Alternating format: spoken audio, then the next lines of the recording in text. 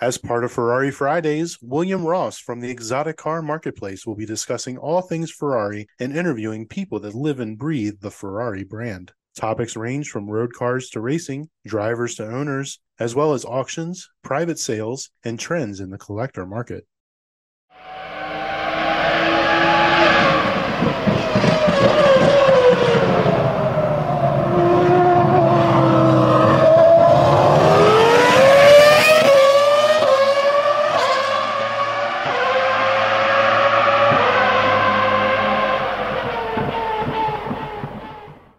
Hello, everyone. Welcome back to the Ferrari Marketplace, presented to you by the Motoring Podcast Network, MPN. Check us out, motoringpodcast.net. I'm your host, William Ross, and for Ferrari Friday this week, we're not actually going to talk about cars per se. We are going to talk about the blockbuster news of Lewis Hamilton coming to Ferrari, going to Ferrari in 2025 in Formula One. So I'm sure a lot of you guys out there that listen to the channel or are fans of Ferrari, also are fans of Formula One. Now, granted, I know it's not everyone's cup of tea, and I know people like lately have kind of been, losing interest. And everybody goes, oh, Max Verstappen is just, it's all it is Max Verstappen. Well, obviously these people must be new to watching F1 because this is how the cycle works in F1. You have your dominant teams, you have your dominant guy. You know what? It's the best car wins. That's the big thing about Formula One. It's about the best car. Yeah, the best driver helps as well, but the best car is going to win over everything else. In the past few years, obviously the Adrian Newey designed Red Bull has been the dominant car. Now, I'm not going to take anything away from Max Verstappen, but prior to that, it was Lewis Hamilton that won 6 in a row. 7 in a row, 6 or 7 in a row, whatever the heck it was. With Nico Rosberg, kind of dropped himself in there the one year, is it 2016 that he won, and then just abruptly retired because he had enough of all the mental games and whatnot, and he made his, multi-million dollars and stuff like that, so he didn't need to really drive anymore, so he got done, which was kind of an interesting move, and good for him, go out on top. But obviously then prior to Lewis Hamilton, we had a spattering here and there, but then you had Michael Schumacher was dominant. So he had 5 consecutive years. Was it 2000 or 2001 to 2005, I believe it was, that he won the championship, and Ferrari won the Constructor Championship. So, Michael came on to Ferrari. It took him a few years to get things right, but, they also brought on Ross Brawn, Jean Todt, They had the super team, I guess you could say, there at Ferrari in the early 2000s, late 90s, early 2000s, and create the dominant car. And that's what it kind of takes. And that's what Red Bull has now. But anyways, Ferrari's been kind of chipping, knocking at the door, but, they've been playing second fiddle to Red Bull. And it's also subsequently Mercedes. So like last year, Ferrari finished third behind Mercedes and then obviously Red Bull. So Ferrari's got some catching up to do. So it's going to be really interesting to see. If anyone's been watching or paying attention, Ferrari just dropped video on the new SF24. And so it looks sweet. I mean, looks like the other cars. Everyone seems to be following Red Bull's design. Obviously regulation safety plays a major, huge role in the design of these cars. And, they have to work within the regulations. But what always kind of kills me is when you look at these cars as these designers, no one really, I guess, thinks outside the box in regards to design. Now, I give kudos to Mercedes. They gave it a shot with that zero pod design, and they tried something completely different. Didn't work, so they had to revert back to like the design pretty much everyone else had. But I was cool. It was cool to see that because, hey, outside the box, let's try something different. Let's not do what everyone else is doing. I mean, think back to, who was it? Was it Benetton? Did the raised nose back there in the 90s? Everyone was like, what the heck is that? Everyone had but everyone had the nose went down to the ground. I'm sorry, like the late 80s, early 90s produced some of the most gorgeous F1 cars of all time, barring, like, say, the 1960s. But 80s, 70s and 80s, they had some great ones. But man, the late 80s, early 90s, just some gorgeous cars. I wasn't a big fan of those raised nose design that lasted for so long. They had some really wacky things. And again, it was all about the rules and regulations and how those things got designed. So, and it's about aerodynamics. And it's about downforce on that car. So obviously you got to have a slippery car. You got to try and have the least amount of drag, but you also need downforce on specific tracks. And you'll see it where a lot of the cars, they're good on one track, terrible on another. It's a obviously a home run if someone can build a car, i.e. Adrian Newey, that actually is good on all tracks. Now, not sure to say it's going to dominate every single track, but it's going to pretty much do very, very well on every track. You're going to have some, where your competitors are closer than others. But I think Ferrari had those issues last year. I know they pulled out Carlos Sainz, pulled out that one win last year for Ferrari, which was awesome. And speaking of Carlos Sainz, that is who Lewis Hamilton's seat is taking, is Mr. Carlos Sainz. Now, I'm a big Carlos Sainz fan. I like him.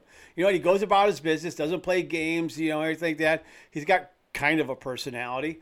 But I like him, and I love his old man. His old man's phenomenal. One of the best rally drivers of all time. And if you kind of keep an eye on him, now he's dominating the car rally. He's doing some other things. But, it's going to be interesting to see where Carlos Sainz goes. Now, obviously, the scuttlebutt and rumors of that is, he's going to go over to the Audi team when they kind of show up. I believe they're supposed to be showing up next year, taking over for the Sauber team as the Audi team, or I don't know if it's going to be 2026 when the new engine regs and everything comes in. So I'm not sure, but the rumor has it that he was going over there, and also potentially, Mick Schumacher's name was mixed in there and whatnot. So I don't know. It's going to be kind of interesting to see. But he'll end up somewhere. Obviously, there's a lot of contracts that are up after 2024. Now, you had the big guys already signed. Obviously, Max Verstappen signed. You got, the Lewis is going now to Ferrari. Charles Leclerc, he's signed up.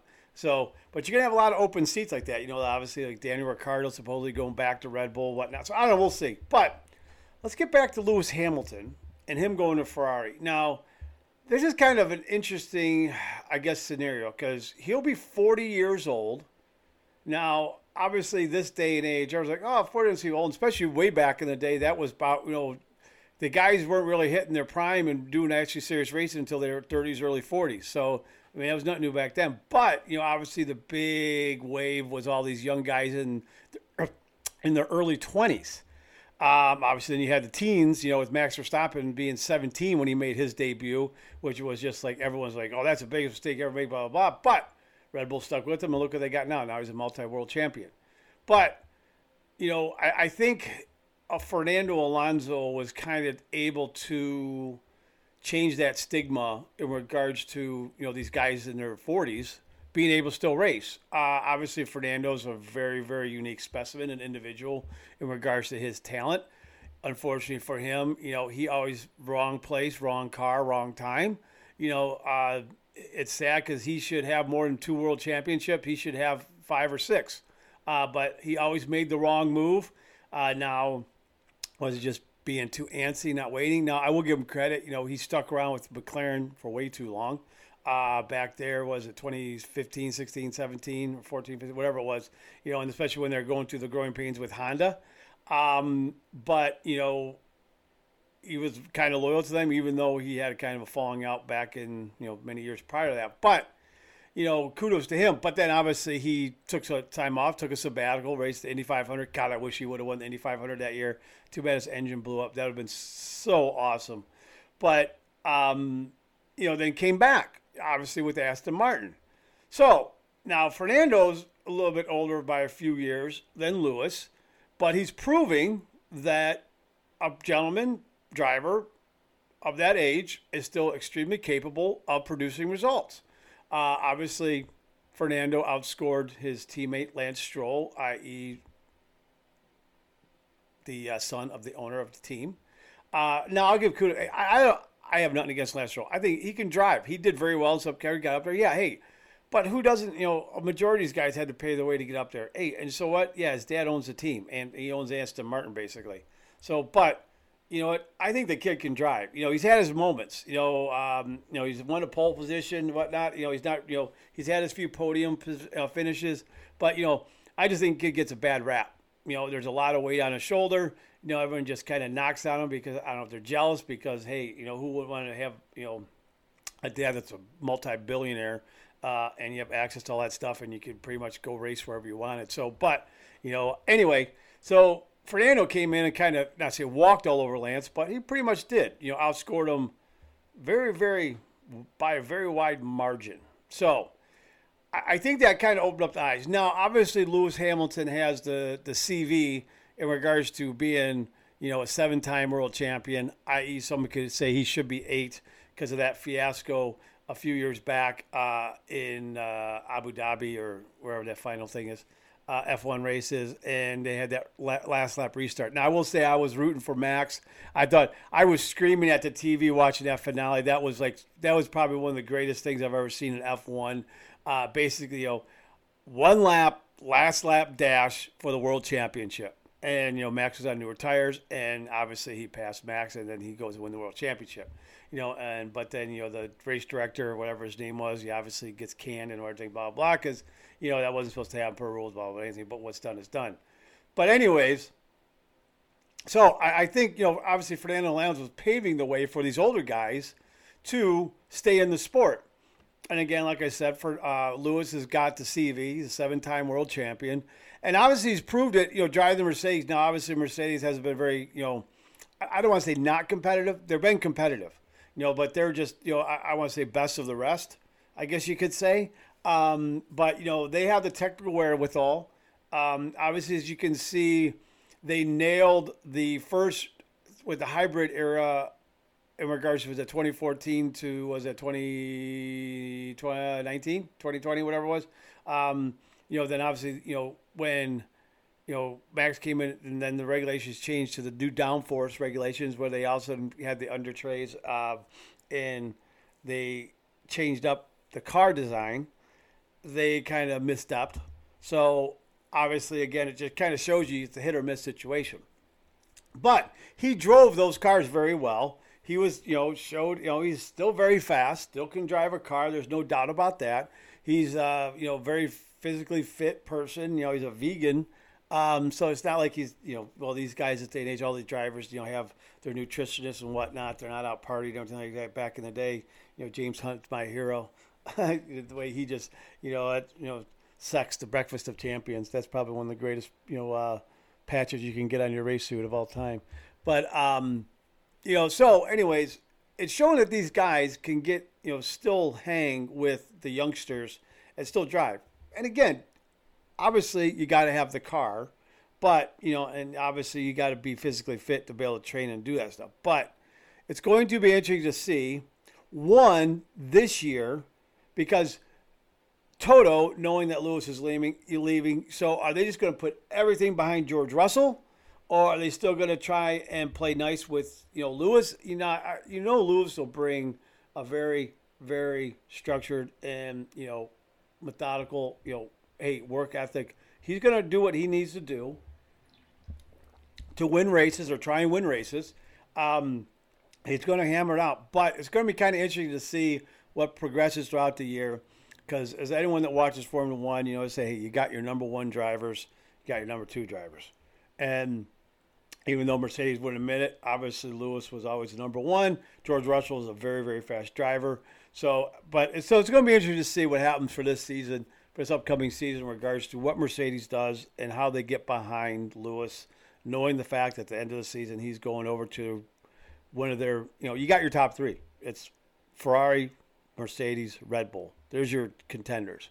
So obviously, they don't want to divulge. They're not going to give away. They just don't want to give stuff away. And I've seen that. There's always. And what was very strange. Normally, you wouldn't see this announcement or done till mid-season, till around June, July, is when you start really. Everyone signs new contracts or whatnot. But this was done even before this season started, which I found was absolutely astonishing that they did this so early. So.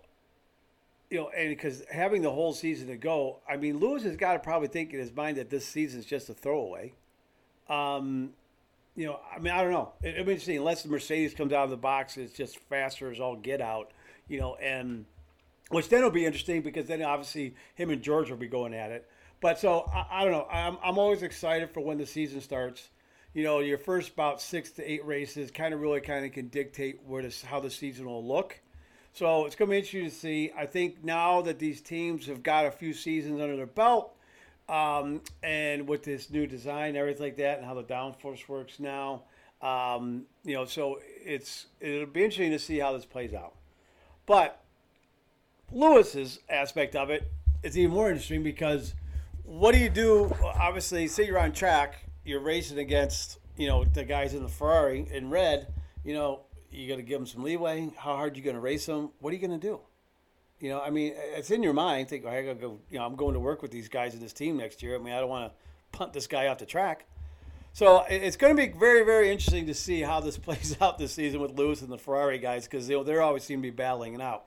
Obviously, divulging secrets like that. So what's he going to take over? But kind of going back to one point I was trying to get to is, if you read all the stuff online, and everyone, you got all your pundits out there. They're always going to say this, say that, whatnot. But saying, that there's these stipulations put in place about poaching, anti-poaching, whatnot. Lewis can't take anybody. Understand? Come on, money talks. People can buy out. And I always love how F1 works. They say they put that person on gardening leave. They're still getting paid. They're just out there doing nothing, which. Who wouldn't love that? Hey, I'm still making what I made, but yeah, I'm doing some gardening, as they would say. But so it'll be curious to see if Ferrari's able to poach any of the Mercedes engineers, any other team members over there, and bring them over, and try and obviously move Ferrari forward because Ferrari hasn't won the world championship since 2007, and that was with Kimi Räikkönen, and then they won the last constructor was 2008 when they last won the constructors. So it's been a long time, and the people in Maranello, fire's under their ass. So we got Fred Vasseur, running the team. So some thought, he might come in and really shake it up or whatnot. So I don't know. Obviously last year was his first year, so now he knows the ropes. He knows how to operate. But the unfortunate thing is with Ferrari, it's very political. How everything is run. They're the only construction that builds their own car and their own engine. So, it's a lot of politicking, a lot of BS that goes on in Ferrari, which I wish they would just kind of get rid of that crap. I don't know if it's just the Italian way. It's the way Italians always do stuff. I don't know. But I think it really could hinder their progress. I think that's why when, Michael came in, Ross Brawn, Jean Todt, you had a German, an Englishman, and a Frenchman come in, and no Italians, connections, whatnot. And I think they were really able to turn things around. Just organizationally wise, just how things done. Hey, the top down structure, so no favorites, anything like that. Obviously, starting out it was Eddie Irvine, which I was always a big fan of Eddie Irvine. But then obviously Rubens came in, playing second fiddle. But Rubens got to win some races and whatnot.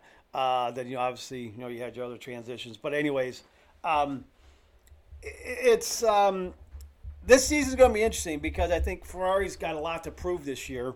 I think they need to make a big jump. Obviously, thank God. Well, they're the only other team to win a race last year besides Red Bull. So, am I right with that? I'm pretty sure, right? I can't remember. My memory's terrible. So it'll be interesting to see how they step their game up. And like I said, obviously the first 6 to 8 races really dictate and will tell you and show you how the season's going to go, and what these people were able to produce car-wise. The scuttlebutt is AlphaTauri, i.e. now RB Visa Cash App team. God, these names are horrible. I suppose they're making a big jump because they're actually sharing more of their componentry and whatnot, technological yada yada with Red Bull, the parent, the grown-up team, so to speak. Now, there's a fine line in regards to rules and regulations regarding what you can share and what you're not allowed to share, all that kind of stuff, because I obviously look at Haas and how Haas works with Ferrari. So, Haas's, model, they basically buy as much as they're allowed to off the shelf. Chassis from Dallara, motors from Ferrari. They buy a lot of stuff from Ferrari parts-wise. Obviously, they produce their own. So, but, I wish they would just, Andretti would go in there and Haas would sell it to them, or at least, buy out 50% or 75%. And I said, but that's a whole different episode. But anyways, back to Lewis going to Ferrari. So when Lewis gets over to Ferrari, he's going to be, in his 40s. and he's obviously on a multi-year contract, so it's not like a one. All right, we got an option and whatnot. And I think that was saying, but the amount of money they are paying this guy is obscene, just absolutely obscene. So I don't know if that's what made him move or what. But I mean, obviously, you talk to all these drivers and everything. Hey, it's always like the goal is or what the dream is. Always to drive Ferrari. I want to drive for Maranello, and it's an experience like none other. I mean, could imagine the access to the cars you can get access to and the driving and everything you do on the extracurricular sides and just sponsorship, blah, blah, blah. I mean, that's just be phenomenal and awesome itself. But what is it, 400, basically just under $450 million, something like that. I mean, it was just an obscene amount of money that they're throwing at this guy.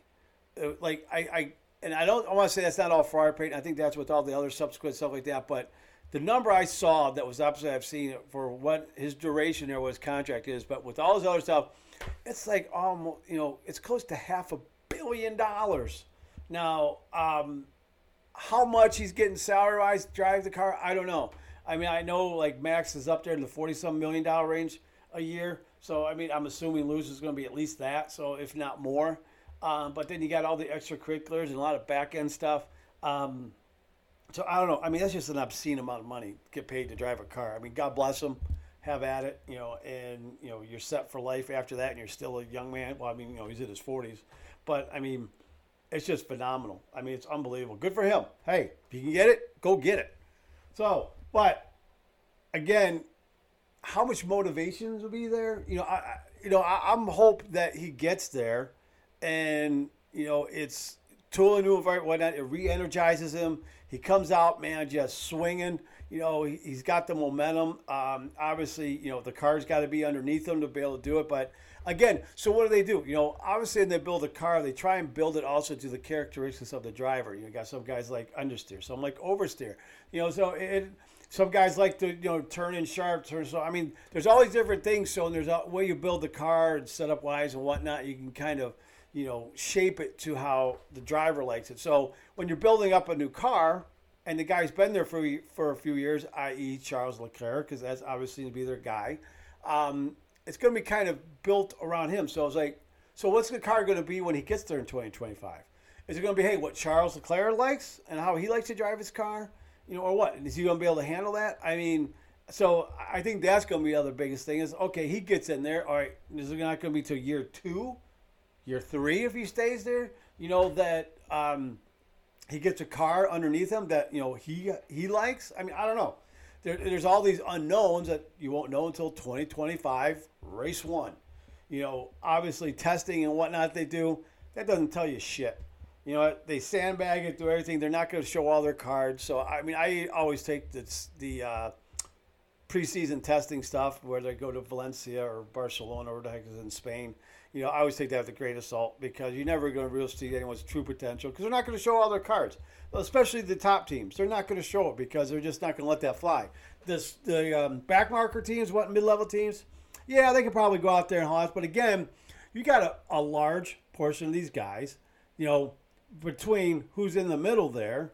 Then they got your drop off. You got your Williams and your Haas. You got your backmarkers, and everyone else is in the middle. Then you got Ferrari, Red Bull, Mercedes at the top.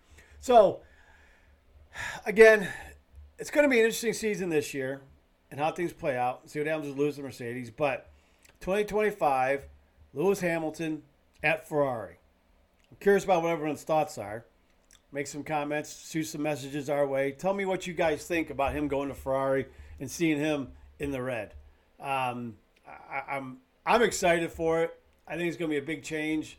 I don't know if Charles Leclerc is going to be ready for it because that could be a situation where Lewis is going to overshadow Charles in a thing. I like Charles Leclerc. I just think he's, yes, he can drive a car, but, I just don't think he's got the mental wherewithal to win an F1 championship. I just think he's, doesn't have it. I mean, you watch him race, whatnot, he has too many mental breaks, lapses, crashes, whatnot. So it'll be interesting to see. So let me know your guys' thoughts. Let me know what you think about Lewis Hamilton going to Ferrari 2025. Again, thanks, guys. This is the Ferrari Marketplace with William Ross, your host, presented on the Motoring Podcast Network, MPN. Until next time, appreciate it, guys. Have a good one.